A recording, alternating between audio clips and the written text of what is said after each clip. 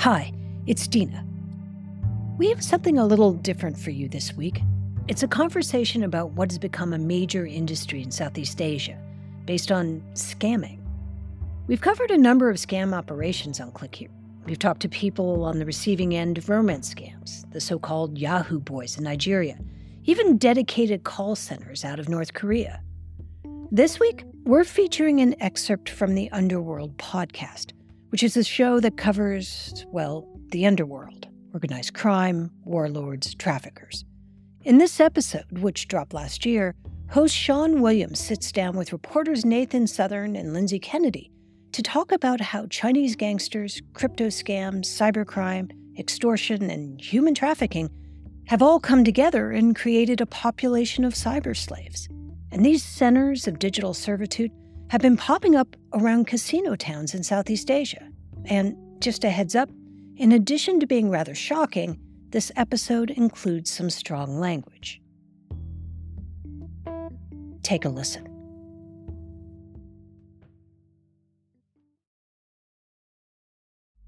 On January 28 this year, a Bangkok local government official is checking the Facebook page of a volunteer group he's set up to help folks struggling financially during the pandemic. Among the messages, there's a disturbing video from an 18-year-old Thai girl, her eyes swollen from crying. "I'm in a building opposite the karaoke bar," says the girl. She travelled from Bangkok to the Thai-Cambodia border, she adds, where she's been promised a job in the seedy Cambodian casino town of Poi Phet. But everything has gone tragically wrong. Once across the border, she's been told her new role will actually be to scam strangers online. And if she wants to leave, her father will have to pay 40,000 baht, over $1,000. "I know everything, and I'm afraid that he'll kill me," she says, referencing the boss who has tricked her into this criminal world. "I don't know what he'll do to the others after this, and I don't know if I can contact you again. I've heard that at least 20 or 30 people have died." The official, Ekapop Luang Praset, is bemused at first. Perhaps this video is a scam, he wonders. But the Thai team sends location details and photos from her Cambodian compound. And in the coming months, dozens more trafficking victims share their own stories, sent into slavery in casino towns all over Southeast Asia, Cambodia, Laos, Myanmar. Each one has a tale of misery orchestrated by Chinese gangsters. Hotspots like Poi Phet and Sihanoukville in Cambodia, and the Golden Triangle Special Economic Zone in Laos, the home of notorious casino the King's Romans, are the worst hit, as the pandemic's halting of tourism forces local crooks to branch into even more violent crimes. These Special Economic Zones, or SEZs, are tax havens, legal no man's lands, criminal black holes patrolled by private security instead of cops, where kingpins and gambling millionaires hold sway rather than politicians or local laws. These tales are just the tip of an iceberg of massive organised crime, deadly mafias, narco-trafficking, human slavery, and entire cities created just to serve a lucrative new market in cybercrime. The SEZs might just be the most lawless places on Earth. Welcome to the Underworld podcast.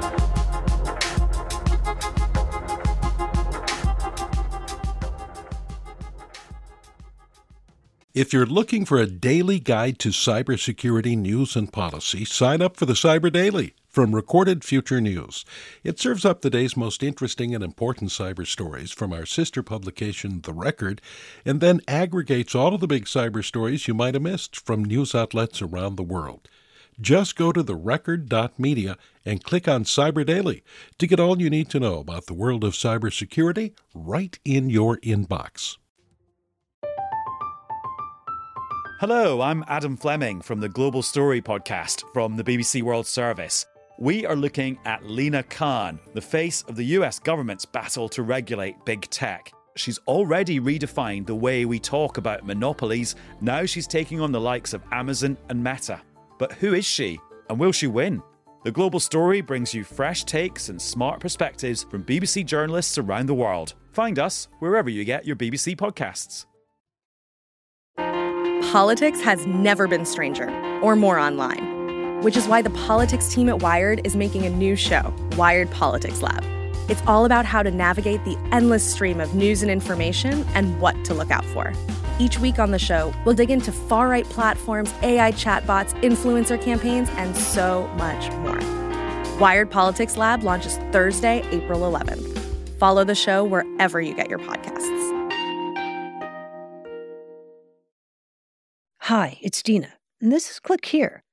This week, we're featuring part of an episode from the Underworld podcast. They did a deep dive into the world of Southeast Asian cyberslavery, which revolves around casinos in a special economic zone in the Golden Triangle. That's where Laos, Thailand, and Cambodia meet along the Mekong River. It's long been an area with a kind of Wild West lawlessness. It used to be all about heroin and drug trafficking, but more recently, it's gone more tech. It's a center of scamming operations and human trafficking. And reporters Nathan Southern and Lindsay Kennedy traveled there in 2021 to see it for themselves. Now back to the show.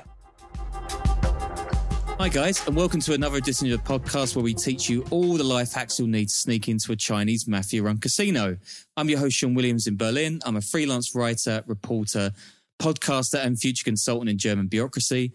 And I'm joined today by Nathan Southern, a security specialist investigating conflict, trafficking, drugs, war, terror, and Lindsay Kennedy, a journalist, photographer, videographer, focused on security and human rights. Nathan, Lindsay, pleasure to have you both here. Thanks, man. Thanks for having us. So, you guys are both in Glasgow, Scotland, after a long journey from Southeast Asia. And I just want to make clear that the story I just led this show with is not my own. It's taken from a recent feature you both wrote yourselves for The Diplomat about this giant, crazy network of so-called slaves for scams, and SEZ, some of which we've gotten into with our episode on the $1 billion meth lab.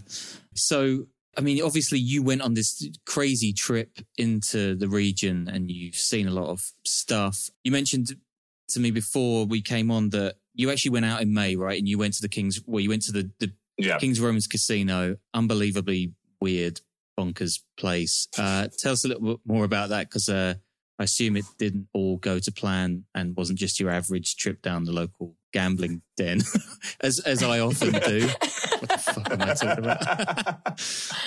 So we got a truck and we drove over to Bokeo province, where it is in Laos. The truck actually broke down about 2 a.m. at the checkpoint into Bokeo, and we're trying to keep like a low profile, just acting like, tourists. I got my backwards cap on, like, hey man, just here to see the casino. And then we break down and we spend the night with the Bokeo cops.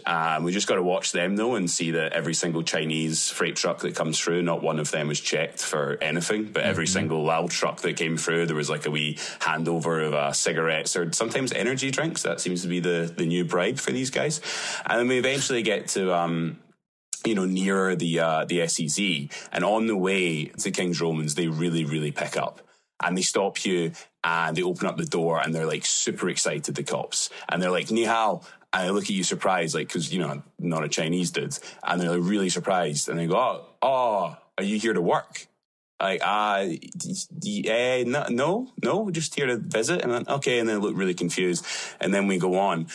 And then we go up to the gate of King's Romans, and the place is just like this city. It's like a small city completely covered in barbed wire with like a shit ton of security all surrounding it. And the main gate is similar to the old scam place in Cambodia. It's just almost exclusively Mercedes G-Wagons with Chinese dudes with tattoos just driving through, flashing a badge, not getting stopped. And the only cars getting checked are the ones coming out. And they just check the trunks of those cars. We realize, right, so you're looking for people who have maybe escaped. Mm-hmm. And we go up to the desk and we say, hey, we're just here to, go to the casino. We're just, love a bit of baccarat or whatever. And the lady almost gives us a pass, but looks really, really confused. And then says, oh, no, I think you need to go to the other queue. Like, yeah, okay. So we go to the other queue, and then everyone is just a really, really kind of poor and kind of sad looking Lao person waiting in queues. Maybe there's 100 of them, and all of their documents and all of their money seem to be held by these Chinese dudes with the black t-shirts and the tattoos again. And we go up, and the lady at the desk of this processing queue just asks her nationality and just says, Indonesian. I'm like, we'll well, no. And Ukrainian? No. And she went, oh, you won't be on the list yet. And we've not actually said our names. And we're trying to work out what was going on. And she said, it's okay. Just sit down there. Someone will come and take your blood, and then we'll get you processed. And now the thing that we heard about happening in Cambodia, which the Chinese authorities and the Cambodian authorities got really, really tetchy about, were these stories where people weren't making money in the scam centres. So they started taking them as blood slaves, so they could sell their blood for transfusions around the world. And that started to get back to China. Yeah, man. And it started to really freak people out in China. So they shut this down really quickly, arrested people that made this claim, right? And then we're looking around and like, oh, they want to take our blood. The only people going in are really poor Lao people with all their documents and all the money, with these Chinese gangsters, and realised, oh shit, we're in the trafficking queue. Everyone here is about to get trafficked in a King's Romans. You never go through that. Is that what we have to do after Brexit?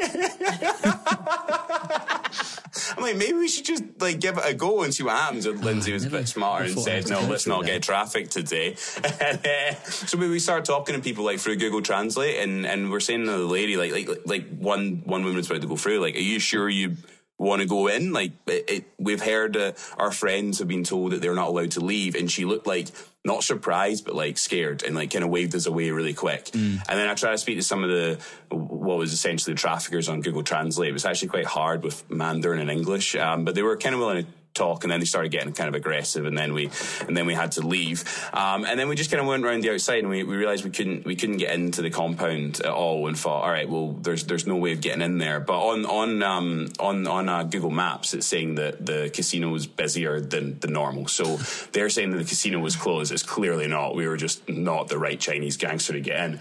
And then we get to Thailand about 6 weeks later, and then it's opened up a bit more, and we were able to cross over from the Thai side into King's Romans.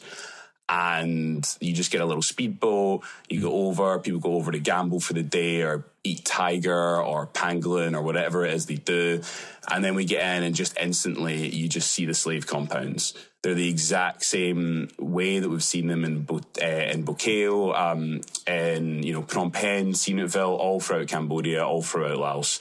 And they're the exact same like makeshift compounds that are built with barbed wire, all about 12 stories high, and maybe about 10 buildings altogether. And the taxi driver is instantly like, that's the call centres. People aren't allowed to leave. And he also said that you have to have a special pass to go towards the entrance and the exit that takes you out to Laos. So yeah, the place is weird. It's more quiet. It's got a fake Starbucks that also sells. I've been to this place. Have you been? I've been to this place. Yeah, it's fucking terrible, man. The menu though, I thought the Starbucks looked really good. It was just lowercase, not all capitals, or you wouldn't have even known. And you look at the menu, and they've got some Starbucks classics like a small handful of meat. Don't you always have that with a latte in the morning when you get up for work? Beautiful. So, in this slaves to scam trade, how are people usually lured into doing what they're doing, and what happens when they step foot in the SCZ? I mean, how does the whole process go from start to finish of capturing these people and forcing them into slavery? So everyone we've spoken to has been approached over social media in some form or another. Some of it's people who are already inside the scam centres are told then to try and recruit more people. But often it's just ads will come up that just say, like, there's a job in like admin or like online trading, but you get full training and it's like really good money and you get free accommodation and all this kind of stuff. But one of the sort of more pernicious things we've been hearing is that social media influencers who are really popular in Thailand and Vietnam and Cambodia, especially sort of like beauty influencers, that kind of thing, are being approached and asked to sort of talk about these great jobs that have come up inside the casino complexes. Wow. And that's how at least some of the girls, especially girls that have been ended up in forced sex work, have been brought into this as well. And there's like kids as young as 14. We've talked to rescuers who have tried to get out kids who are as young as 14 that have been recruited over social media, and they're just basically told, as long as you can use a phone and understand the internet and you speak one of these languages, like either Chinese or Thai or Vietnamese or English or a combination of a couple of different ones, then yeah, that's all you need to do, and you'll get paid really good money. So once they're then brought into an SEZ or a casino complex, what often happens is that because they are sort of self-contained Chinese-run places, they then say you've got to do a couple of weeks quarantine as well, still now, even after most quarantines have been lifted. And then they'll have to pay things like we were saying we saw on the gate. They'll have other extra costs all the way. The trafficker will have paid for pay for all their travel and everything, and just say, pay us back out of your first paycheck. And then they'll arrive, they'll have to pay admin fees, they'll have to pay to have blood tests or blood taken and COVID tests and all these things. And what they don't know is all of this is being added up and added up and added up. So by the time they come out of the quarantine period, they're told, oh, that job we told you had, that doesn't exist anymore. So you're going to have to work in this online scam. And a lot of people, most people at that point say, I'm not working in an online scam, I want to go home. And they say, well, the thing is that you now owe us $10,000. So because we've paid for X, Y, Z. So it's your standard debt bondage situation, basically. And then what we were told by the guy that we interviewed in Laos, who'd been in there for 6 months, is that every month that you don't, you then are forced to sign a 6-month minimum contract. But they tell you you can leave after 6 months. But on your first month, they'll say, oh, well, you didn't meet all your targets for scamming people this month. So we're going to subtract your room and board from what you get paid. And then the next month, you take even more money out of that because you still haven't met your targets. And it goes down and down and down until you start owing them even more money. So your debt is growing every month. And then it gets to 5.5 months and they say, yeah, you're not profitable. We're going to sell you to another company. And at that point, your 6-month contract starts all over again. So there are people who just are trapped in there for years on end because they get sold every couple of months. And every single time their contract resets. But because there's a kind of semblance of of some kind of legality, because there are contracts flying around and there seem to be people are getting paid something, it really confuses the police and authorities as well. So it makes it even harder to deal with. But yeah, once inside these places, they're often locked inside dorms where they're not allowed to leave the dorm buildings at all for the 6 months. They do everything, eat in there and everything. And they are tortured or threatened or beaten if they try to leave. People have told us that if they don't hit their targets or they try and take a photo or other small sort of, infractions, they end up being put in solitary confinement, have food withheld. Like people are jumping out of windows, just really awful stuff. God, it's quite dark. Yeah. Yeah. And so I guess we went into it a bit before, but how does this scam actually work? How are they actually getting money from people? How are they making all of this cash? The scams usually follow the same formula, basically, where you'll be in these compounds, and, there's dozens and dozens of these compounds and dozens of cities across Southeast Asia now. And what will happen is within each compound, there's maybe like 10 dorm rooms on each floor, and each dorm room will be running a different type of scam. They usually follow a similar formula, where you'll sit down and they'll go into like a romance scam situation where you'll pretend to be a pretty Singaporean lady, basically, and you will use Facebook, you'll use WeChat, you'll use Tinder, basically any social media. They basically have data on potential marks that you can target online. And I guess these are probably pretty lonely middle-aged dudes that might be susceptible to a pretty lady speaking to them on the internet and may have a little bit of cash in their pocket. Say it's a guy from Laos, he'll be sitting there and his job will be to entice 7 men a day into the next stage. And what the plan is with each of these people is start building a relationship, and if they want to have like pictures or phone conversations, there is a pretty lady in the room that they can hand over the phone for. So they're all kind of like working together to make it quite seamless. The plan is to try to get them to invest in some kind of usually crypto scheme or some other type of investment. Sometimes it's gold, which is really big in that part of the world. And they're targeting people from everywhere. It depends on what language you speak. So it could be targeting Thai people, it could be targeting Chinese, it could be targeting Americans, Indians, anyone, right? So if you're getting targeted online, there's a good chance that the people doing it are actually victims of slavery themselves, trying to push through this formula. And then they'll say, hey, listen, I've got this like great idea for making a bit of money. And what they'll often do is they'll replicate an actual crypto website, and they'll make it look exactly the same. And they'll send a link to it first, and oh yeah, this looks good. And they'll send over the link of the replica, and then people put money in. And it's like as old as time, right? So they'll put a bit of money in and then they'll get that money back. So they maybe get a small return, like 20% if they put in like 3 or 4 grand. And then the guy's like, all right, well, I'm not being scammed, right? And then maybe even they start talking about marriage and it gets deeper. And they may put a bit more money in and again might get it back. And then they go for the big one. And then you have people putting in their entire life savings. And then all that happens is, boom, the website's gone, conversation ceases, that profile's shut down, and you don't hear from them again. And there's just no way to trace it. There's no way to know where your money's actually went, because they're actually quite sophisticated in how the kind of cyber aspect of it works.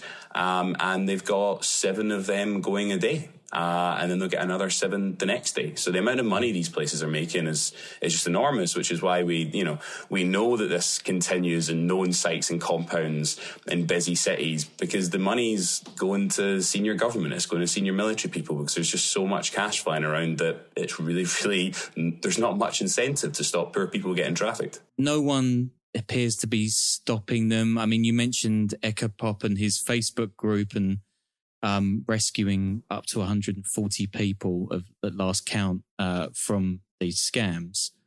Like, who is actually, is there anyone else helping with this effort? Is police or governments trying to get involved, or are these SCZs just completely off the map and sort of, unenforceable?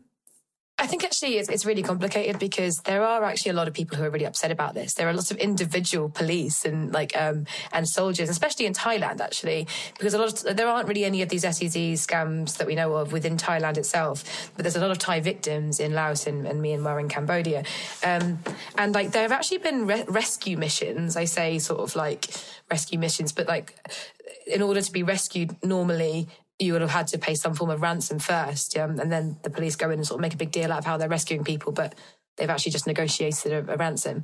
But there have been rescue missions where the Thai police and Thai military have persuaded the Cambodians to let them come over and try and get their own people out of a known compound. And then they've actually stood at the door for 8 hours, and the people running the compound are like, well, no, you're not coming in. And they have to negotiate a certain amount of money at the gate to go and get anybody out of there. And the Cambodian police are just standing there like, I'm sorry, we don't know what to do. And it's just completely insane, like how little power they have. And they're not willing to go against powerful people in their own country. I think as well, it's important to realise just how powerful these organised crime groups are in Southeast Asia. And there's a lot of discussion about, the cartels in Latin America and how huge they are and the power they have. But there's more money being made in, say, the drug trade and within organised crime in Southeast Asia. But it's not nearly as violent. And this is because they have such a monopoly over it all, because they are often not just, bribing the government. The government of, Cambodia specifically, but also Laos and Myanmar is a whole other story. They're actually actively involved in this. There are high-level officials who facilitate the trade of drugs, of weapons, of people, of timber for the entire region. And it's often these Chinese organised crime groups are able to basically do whatever they want as long as China's kind of happy with them. So it works out as this Belt and Road initiative for the mafia, basically. Yeah. Yeah, no, it's hugely tragic. And I guess we don't do many calls to action at the end of our episodes, but in this case, please commission more stories by these guys, because what they're doing is amazing. Thanks so much for coming on the show, guys. That was, wow, thanks, there's a lot of information there, and I think you've broken it down really, really amazingly. Hope to hear from you soon, and best of luck with the future stories from that trip, because yeah, there's a lot more to come, I would imagine. Yeah. Thanks, man. Thanks a lot. It was great to hear. Cheers. And just a postscript to this episode. Since originally airing, Nathan and Lindsay did publish more from their investigation. And you can read their story about the criminal casino empire in the South China Morning Post. We've linked to that piece in our episode description.